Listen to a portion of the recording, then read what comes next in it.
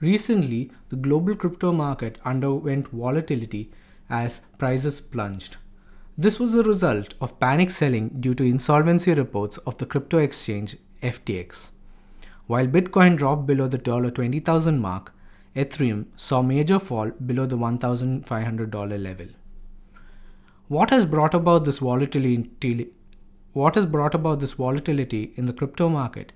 Welcome to BL Podcast, Anshika. Thank you. What has brought about this volatility in the global crypto market in the short term? So the whole issue basically started on November 2nd. There was a CoinDesk report which sort of did access the balance sheet of Alameda Research, which is the sister company of FTX, which is the second largest crypto exchange in the world.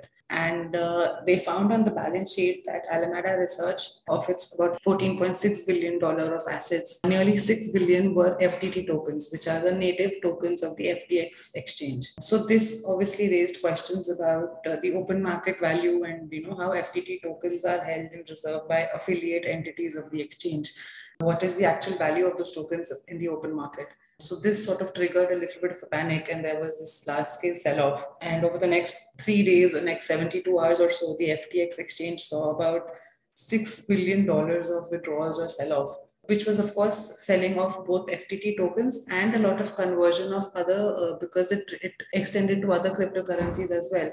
It also triggered a sell-off in other currencies where people started converting their tokens to USDC, which is the US dollar linked crypto coin, which is considered largely a safe, sort of safer bet in the crypto universe.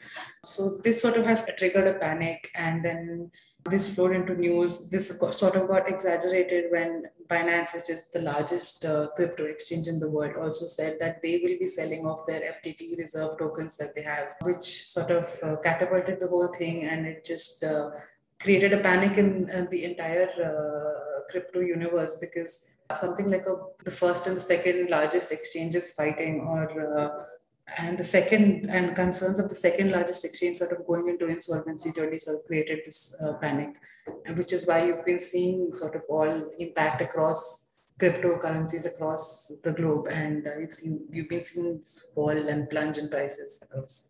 Are there any major cryptocurrencies that saw much stress? Yes. So the major issue is, of course, being triggered by its native tokens, which are the FTT tokens. But you've also had the Binance coins, because there's been a lot of the Binance news has been in a lot of discussion. So that and Bitcoin, which is of course the most widely circulated cryptocurrency, has fallen. It fell by around, I think, 11% on Tuesday and around another 8% on Wednesday. So the impact is actually being seen across all cryptocurrencies. So I think most major currencies have sort of faced the brunt of this volatility.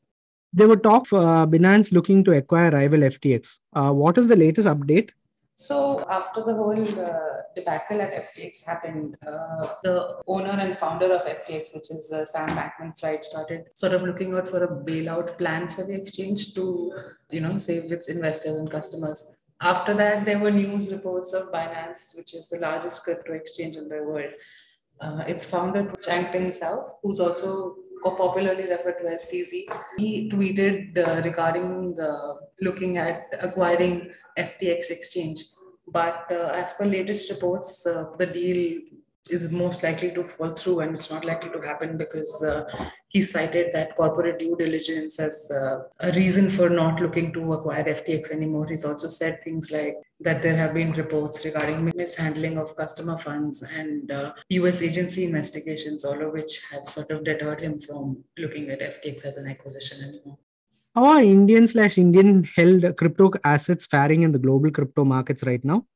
This is an interesting question because the Indian crypto market was already sort of struggling since the government in the union budget announced the TDS on crypto assets. We've already seen a lot of retail investors move out from the market because there's a certain taxation that is levied on every trade now. So we've already seen the sentiment has been negative. There isn't a lot of retail appetite at the moment, at least.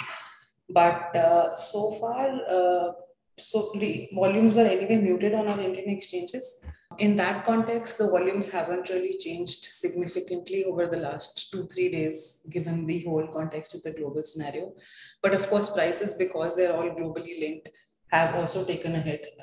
So I think most investors and most traders at this point are saying that I think retail investors are likely to stay away.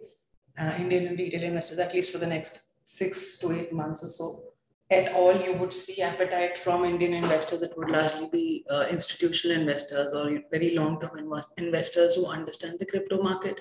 But even then, given the uncertainty and the sort of this scenario of fighting that is going on between the top two exchanges of the world, general, I think global appetite is going to remain muted over the next couple of months. So a lot of trade looks unlikely at the moment. How long is this volatility expected to last? Like I said, till it's actually very unclear at the moment because the deal has fallen through now. So there is some amount of panic, and understandably, because you have the second largest exchange in the world on the brink of collapse. If that happens, a lot of trades and a lot of tokens that were in circulation will be impacted. So till that sort of figures out, you also had a series of other tokens collapsing over the earlier this year, right? You had fraud issues in the Luna and the Celsius, and you had Terra collapsing, and so there's been a series of events which have sort of been hitting the crypto market, and this is just another in a series of bad news that has happened.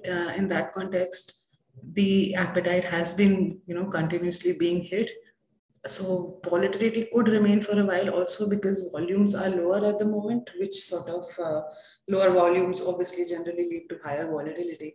So I think till this sort of there is a little more clarity in terms of what will happen with the FT exchange, both in terms of their solvency, their liquidity, and how the agencies and the regulatory agencies look at it.